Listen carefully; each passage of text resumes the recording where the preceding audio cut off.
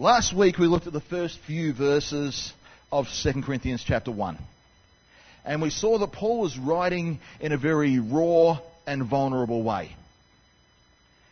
He'd been through the ringer, frankly.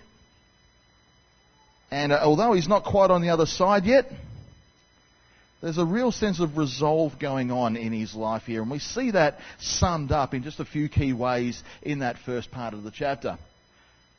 If you'll remember, we saw that he remembered and was strengthened by the resurrection. That meant so much to him at that time. You see, if Jesus didn't rise, then none of what he was going through was worth the effort. But like the old song goes, because Jesus lived, Paul could face tomorrow. See what I did there?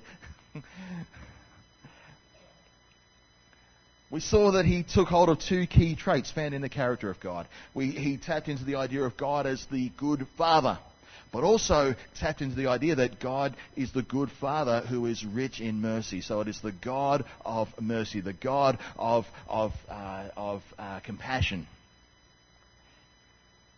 And Paul was enriched and experienced a specific ministry of the Spirit. And you'll see that he's becoming quite obsessed with this concept and this ministry of the Spirit. This was the experience that we translate as comfort. He describes comfort as both an experience of being consoled, but also being exhorted. It's exhortation and consolation. It's picking you up, it's urging you forward, it's acknowledging your hurts, but also calling you to move forward in where your life is at. And it's important that he has those things down, because what he's about to ride into, he kind of needed to cling to those things. And so that's the sort of backdrop. That's what we've covered so far. And now Paul turns his attention to some new things. So we're going to look at chapter 1, and we're going to just look at verses 12 to 24 today. So you can read with me in your Bibles or on the screen. Here we go. Now this is our boast. That's a big word right there. Our conscience testifies that we have conducted ourselves in the world, and especially in our relations with you, with integrity and godly sincerity. We have done so, relying not on worldly wisdom, but on God's grace. For we do not write you anything you cannot read or understand. And I hope that as you have understood us in part, you will come to understand fully, that you can boast of us, just as we will boast of you in the day of the Lord Jesus Christ. Because I was confident of this, I wanted to visit you first, so that you might benefit twice. I wanted to visit you on my way to Macedonia, and then come back to you from Macedonia, and then to have you send me on my way to Judea. Was I fickle when I intended to do this? Or did I make my plans in a worldly manner, so that in the same breath I say both yes, yes, and no, no? But as surely as God is faithful, our message to you is not yes and no.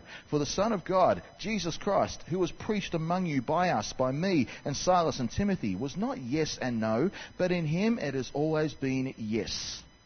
For no matter how many promises God has made, they are yes in Christ.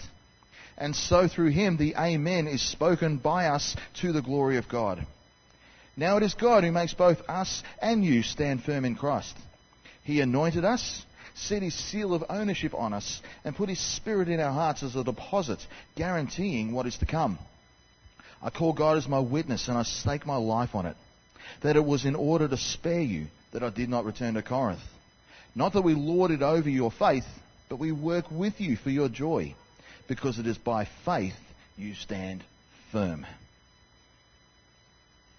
Okay. Paul, when we read last week, we understand that Paul had been through the battle of his life. Everything was being shaken to its foundations, to the point of understanding the sentence of death, understanding this call to martyrdom, understanding this idea that I'm going to die before Christ returns, and there's a very real possibility of that now. The element of despairing of life itself, thinking about breathing his last, actually coming to an end of things, is the end of his rope. There was terrible things going on around him, and the riots in Ephesus, and the treatment there, and the wild beasts of people that wanted him dead was quite full on.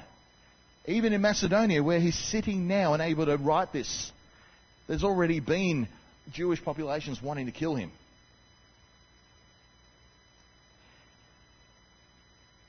So he's gone through all this stuff and he's found the God of comfort in the face of all that. But while all that's going on, he's in the battle of his life. There's a few people in a church under his leadership, under his watchful pastoral eye, just across the ditch, that has gotten caught up in first world problems and making all sorts of frivolous accusations about him. Just a few people rising up, making life difficult both for him and for the church that he's trying to lead there. There is very clearly a presence in the Corinthian church at this time that is opposing the leadership and the doctrine of Paul. Some of this opposition is local and consistent with the opposition being addressed in 1 Corinthians. Some of this is also external and acknowledged later in 2 Corinthians. Jews apparently teaching an alternative gospel and establishing themselves as an alternate apostolic authority. To do this, they would need to ensure that their elevation would come at the cost of Paul's gospel and Paul's reputation. Paul's gospel is one that he has already defended to them quite strongly. 1 Corinthians 15 is his gospel.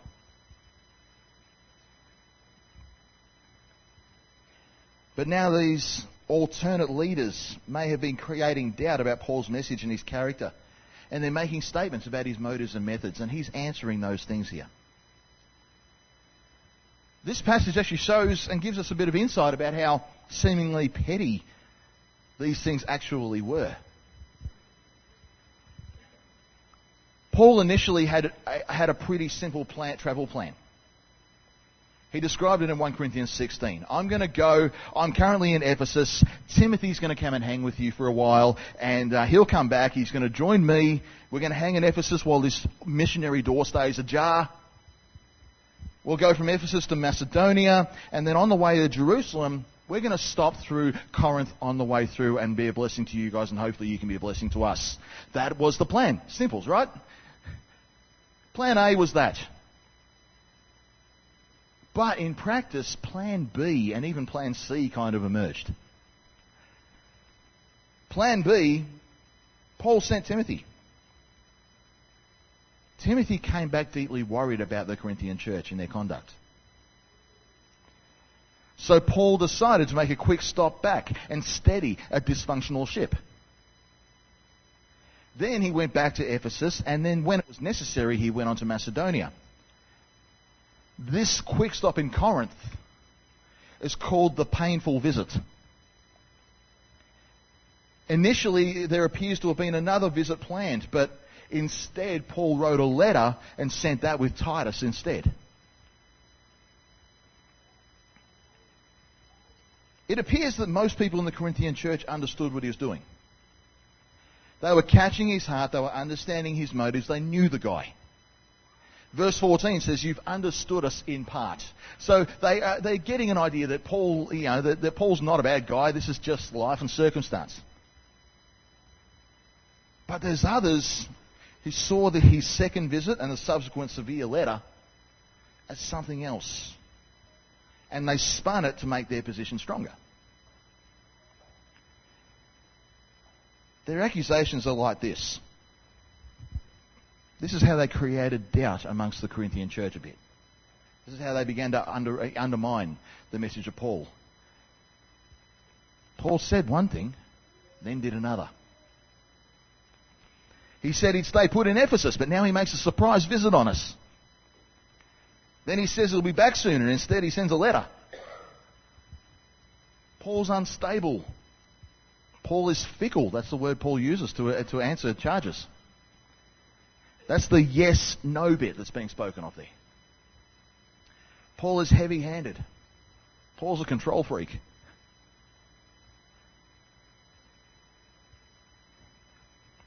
Those are the things being said while Paul's in the middle of one of his greatest ever battles.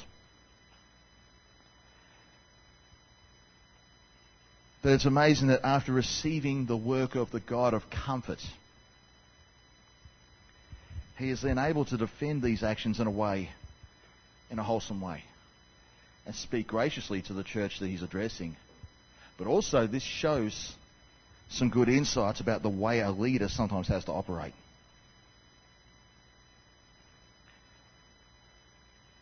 Paul's defense opens with the word boast. Today we find the word boast a little bit offensive. Because boastful people, who likes hanging around people who do nothing but boast? I don't. Constantly boastful people can be, unpalatable. But Paul is actually writing from a healthy place here. Paul's already quoted this passage before, Jeremiah 9. He's, like a good, reformed Pharisee. He knows the Old Testament really well. And he's no doubt tapped into Jeremiah 9 a lot in his life and ministry. Jeremiah 9, 23 to 24. This is what the Lord says. Let not the wise boast of their wisdom, or the strong boast of their strength, or the rich boast of their riches. Let the one who boasts, if you have to do it, let the one who boasts boast about this, that they have the understanding to know me, that I am the Lord, who exercises kindness, justice, and righteousness on earth. For in these I delight, declares the Lord. Paul goes, I've got a boast to make. And he's coming from the healthy position of understanding Jeremiah 9 here. He's finding reason to boast in this way alone. And he goes on to explain this further. This is because he has deeply examined himself before the Lord in the face of what is being said about him. He's taken stock of his conduct before both believers and unbelievers. He sought the Lord over these things and had his motives checked by God. He's looked back and he's seen godly wisdom trump the world in his dealings. He's confident of his own integrity. He's confident that he has had a sincere attitude in what he's doing. Not false care, false sincerity, but a real sincere heart that only God can produce in a man. He's looked and considered his heart towards the people he is ministering to. He makes it clear to the Corinthians that he actually wanted to spend more time with them, even than the time that he knew he could spend. He looks forward to making a similar boast of them in eternity. So there's affection there. And he's hoping that they feel the same way. He's actually wanting their affection and their spiritual affection back towards him as well, their affirmation of him. He clearly states at the end of this passage that he has no desire to lord over their faith. They had one Lord to answer to. It wasn't him. But he did say, I want to come alongside you. It was his desire to serve them, to work with them towards knowing the Lord better.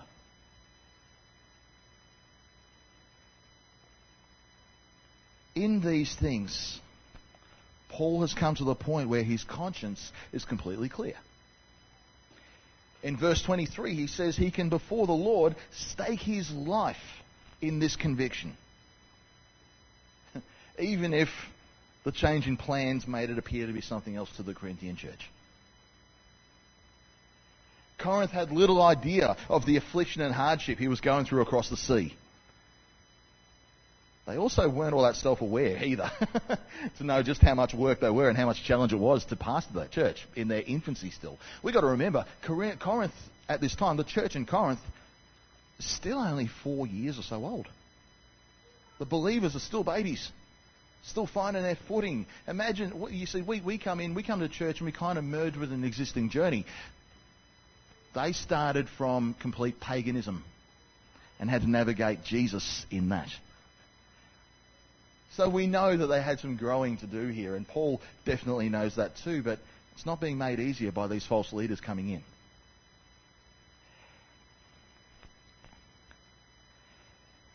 As we go into a time of planning for 2018, I think there's some great lessons in this for our congregation right now. The first simple thing is this, that as a church we need to understand that plans can change from time to time. In a couple of weeks' time, Vision Sunday will announce some pretty amazing things. It's always subject to change because different factors kick in.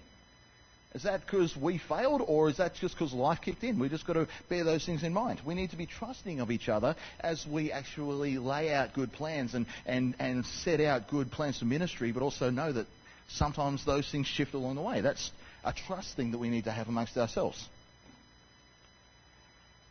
But also, we have a value as a church to deliberately develop leaders and ministers. Every believer is to become a minister. That is my conviction. And that's a very Baptist thing, the priesthood of all believers. We are understanding that every single one of us is called to be ministers of the gospel and called to be servants to our community, in the church, around the place, and actually be announcers of God's kingdom through that means. We value this value, we hold this value so dear that we bring in big guns like Jonathan Stark next week. And I believe we are in a season where we're going to be needing people who can lead boldly. Some of us here are already becoming aware of that right now. Leading in ways that perhaps we haven't led before. Speaking into things and addressing things that we perhaps haven't dealt with before. Learning new skills and doing new things. I believe there's a season of boldness coming for all of us to lead boldly. The internship idea is part of that too. Bold leadership and bold Christian ministry attracts a bit of heat from time to time. I can say that from a position of both pain and victory, because after 20 years of church leadership, I can attest to that.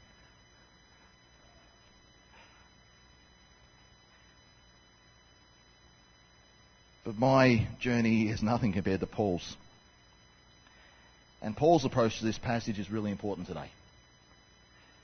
First up, do what Paul did. Memorize Jeremiah 9, verse 23 to 24. Let us never get to a point where we can boast in anything other than what God is doing in us. Let us boast about no worldly wisdom that we attain, but let's boast in the things that we have learnt through the Spirit. Let's boast in our knowledge of God. Let's boast in His understanding His heart and operating in kindness and love the way He does. Memorize those two verses and lead from that. The influence we wield from that is amazing. If we want to boast, do it in the Lord. But also, as fellow ministers, all of us here, we need to be bold even with ourselves and examine ourselves often. We need to ensure that our motives and our character and our conduct come under healthy scrutiny often. Not the accusations of the world, they'll come in dribs and drabs, but the healthy, real things. From Paul we can learn that we can do this with long looks in the mirror. We can do this in the prayer closet. Paul, no doubt, had Timothy and Silas and Apollos and other fellow ministers around him. He could do this with mentors and those he trusted, and so can we. We should do this with an ear open to the Spirit, because His Spirit bears witness with ours. And then we can minister effectively, influentially, in the safety of that sort of examination of ourselves. If we do that, the misunderstandings and the persecutions and the divisive influences may come. The fiery darts might get thrown our way. But they won't steal our resolve or dilute our influence.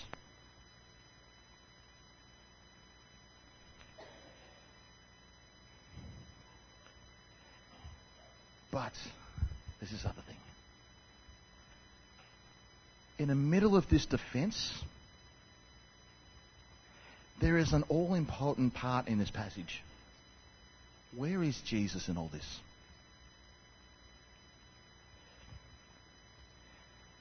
Paul says this, even if you think I'm all yes and no, in other words, you think I'm flighty or inconsistent or up and down or whatever it is you accuse me to be, I want you to focus on this one thing. The gospel is 100% stable and dependable. And the method in which you received it is 100% reliable. Let me explain how this looks. Paul is saying here that the gospel he preached did not change. The false apostles were making the gospel different. If they were Judaizers, if they were people trying to bring the law of Moses into the practice of Christianity, that was an alternate gospel being done there. Some of that went as far as calling for circumcision of all Gentile believers. Some of that, embraced the Mosaic law in different ways. And Paul's going, no, by grace alone you're saved. Let's get this gospel right. In the time he spent there, God's promises were always shown to be yes through the death and the physical resurrection of Christ. God's promises are yes in Christ. That's what he's meaning. That's what he's referring to. Furthermore, since it was very evident that the Holy Spirit was present and active in their midst, that's why he spent chapter 12 and chapter 14 of 1 Corinthians dealing with the subject. They were to see this as evidence of God's yes promise. Paul assures them that they have been anointed and they have been placed under a seal of ownership. In ancient times, documents sealed by a regal authority would be done with a wax embossed seal, and this is the sort of image that it would have caused them to see.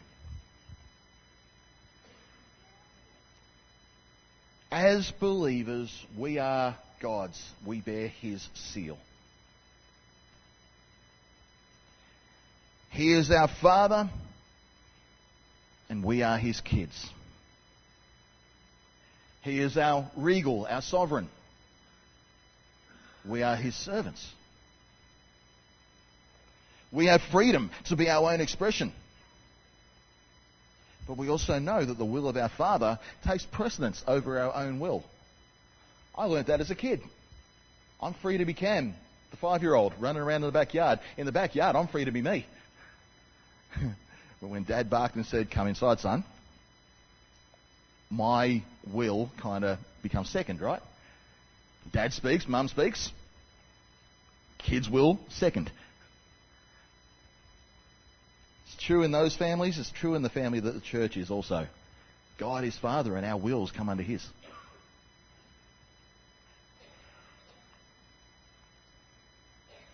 And the Spirit given to us is described by Paul as a deposit. Another way this Greek word is used is the word pledge. It was a word used to describe a payment up front in the promise of a complete purchase to come. That is, even today we understand it that way. Paul has already spelled out to the Corinthians that we are bought with a price. So we've already been part of a transaction between God and man through Jesus. It was also a word used in the ancient time to describe what we might call by equivalent an engagement ring. It therefore speaks of betrothal. We are an excited bride waiting for a groom. And because of the Spirit dwelling in us, we are already committed to the idea of forsaking all others. In Corinth, forsaking all other pagan ways, all other worldly wisdom, all the teaching of the sophists and the philosophers, and cleaving to Christ alone.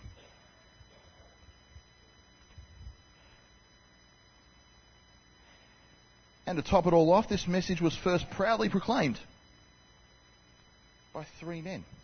Paul and Silas and Timothy proclaimed the gospel to Corinth, and they received it.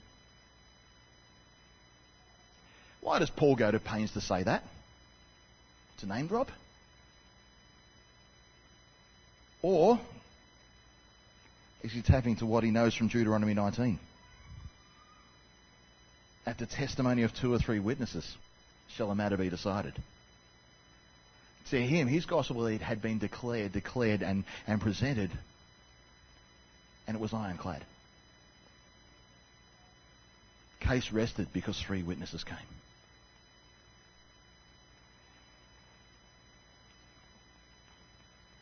All these saying of the gospel points to this conclusion. Corinthians, no matter what you think of the messengers, the message stands. The messengers may be fallible. They might come across as fickle because they're just men and women doing their best to be faithful. But God is 100% yes. He is completely faithful. He's infallible. And this gospel that they and we have received, and that Paul has strongly defended,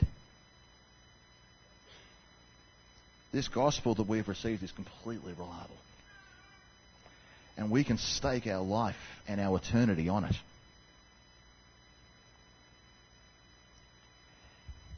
I'm going to wind up there. I'm going to come to an end. It's warm in this building, and I know on summer's days our attention spans drop by about 10%.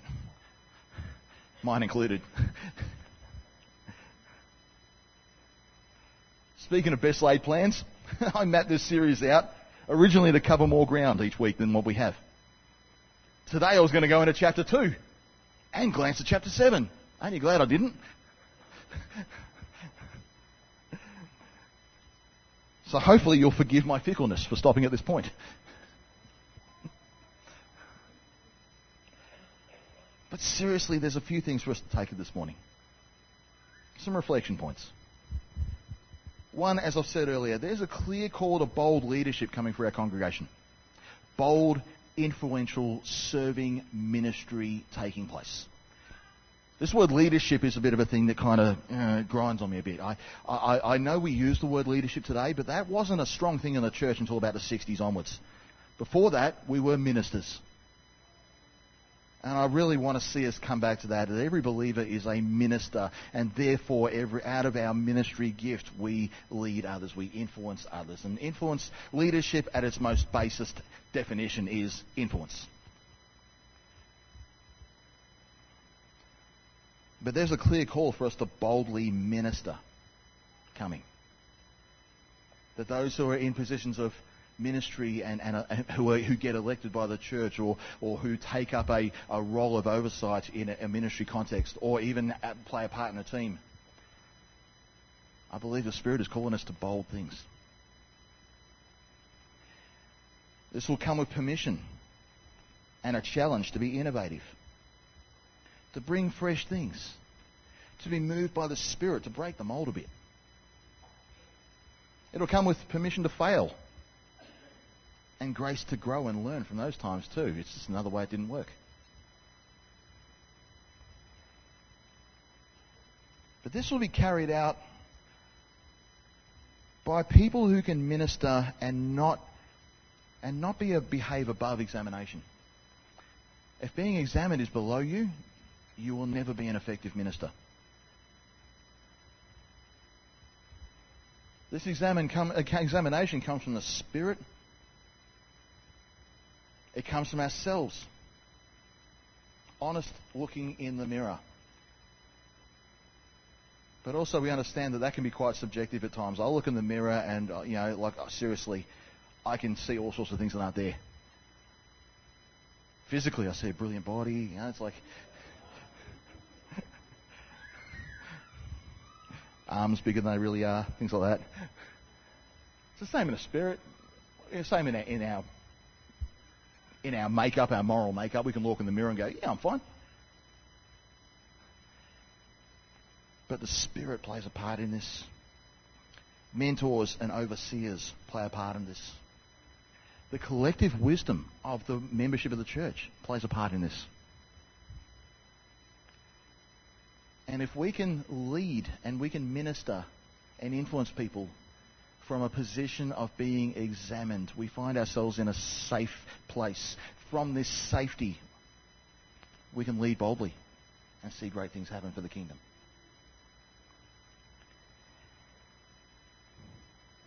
If all this boldness is going to emerge, this means the church needs to be in a place of really strong trust towards each other too.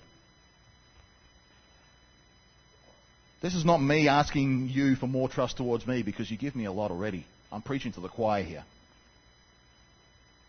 But it is trust for all those others who are brave enough to step up and be ministers in this setting and in our midst. To be open to newer, younger voices leading us in worship and speaking into the life of the church. To be open to the influence of other people that we might not have heard from before. To hear fresh things and be able to trust people to have a go with that. And let's be sure not to make unfounded assumptions of each other. Let's be open books with each other. Let's be transparent. And if we don't understand something, ask. Quickly. Don't let things fester. And my last thing is this. I believe 2018 is going to be a year of missional expression for our church. This means the gospel and God's promises need to be an affirmative and an unshakable yes in our hearts, minds and convictions. We've been on a journey in elementary to help do that.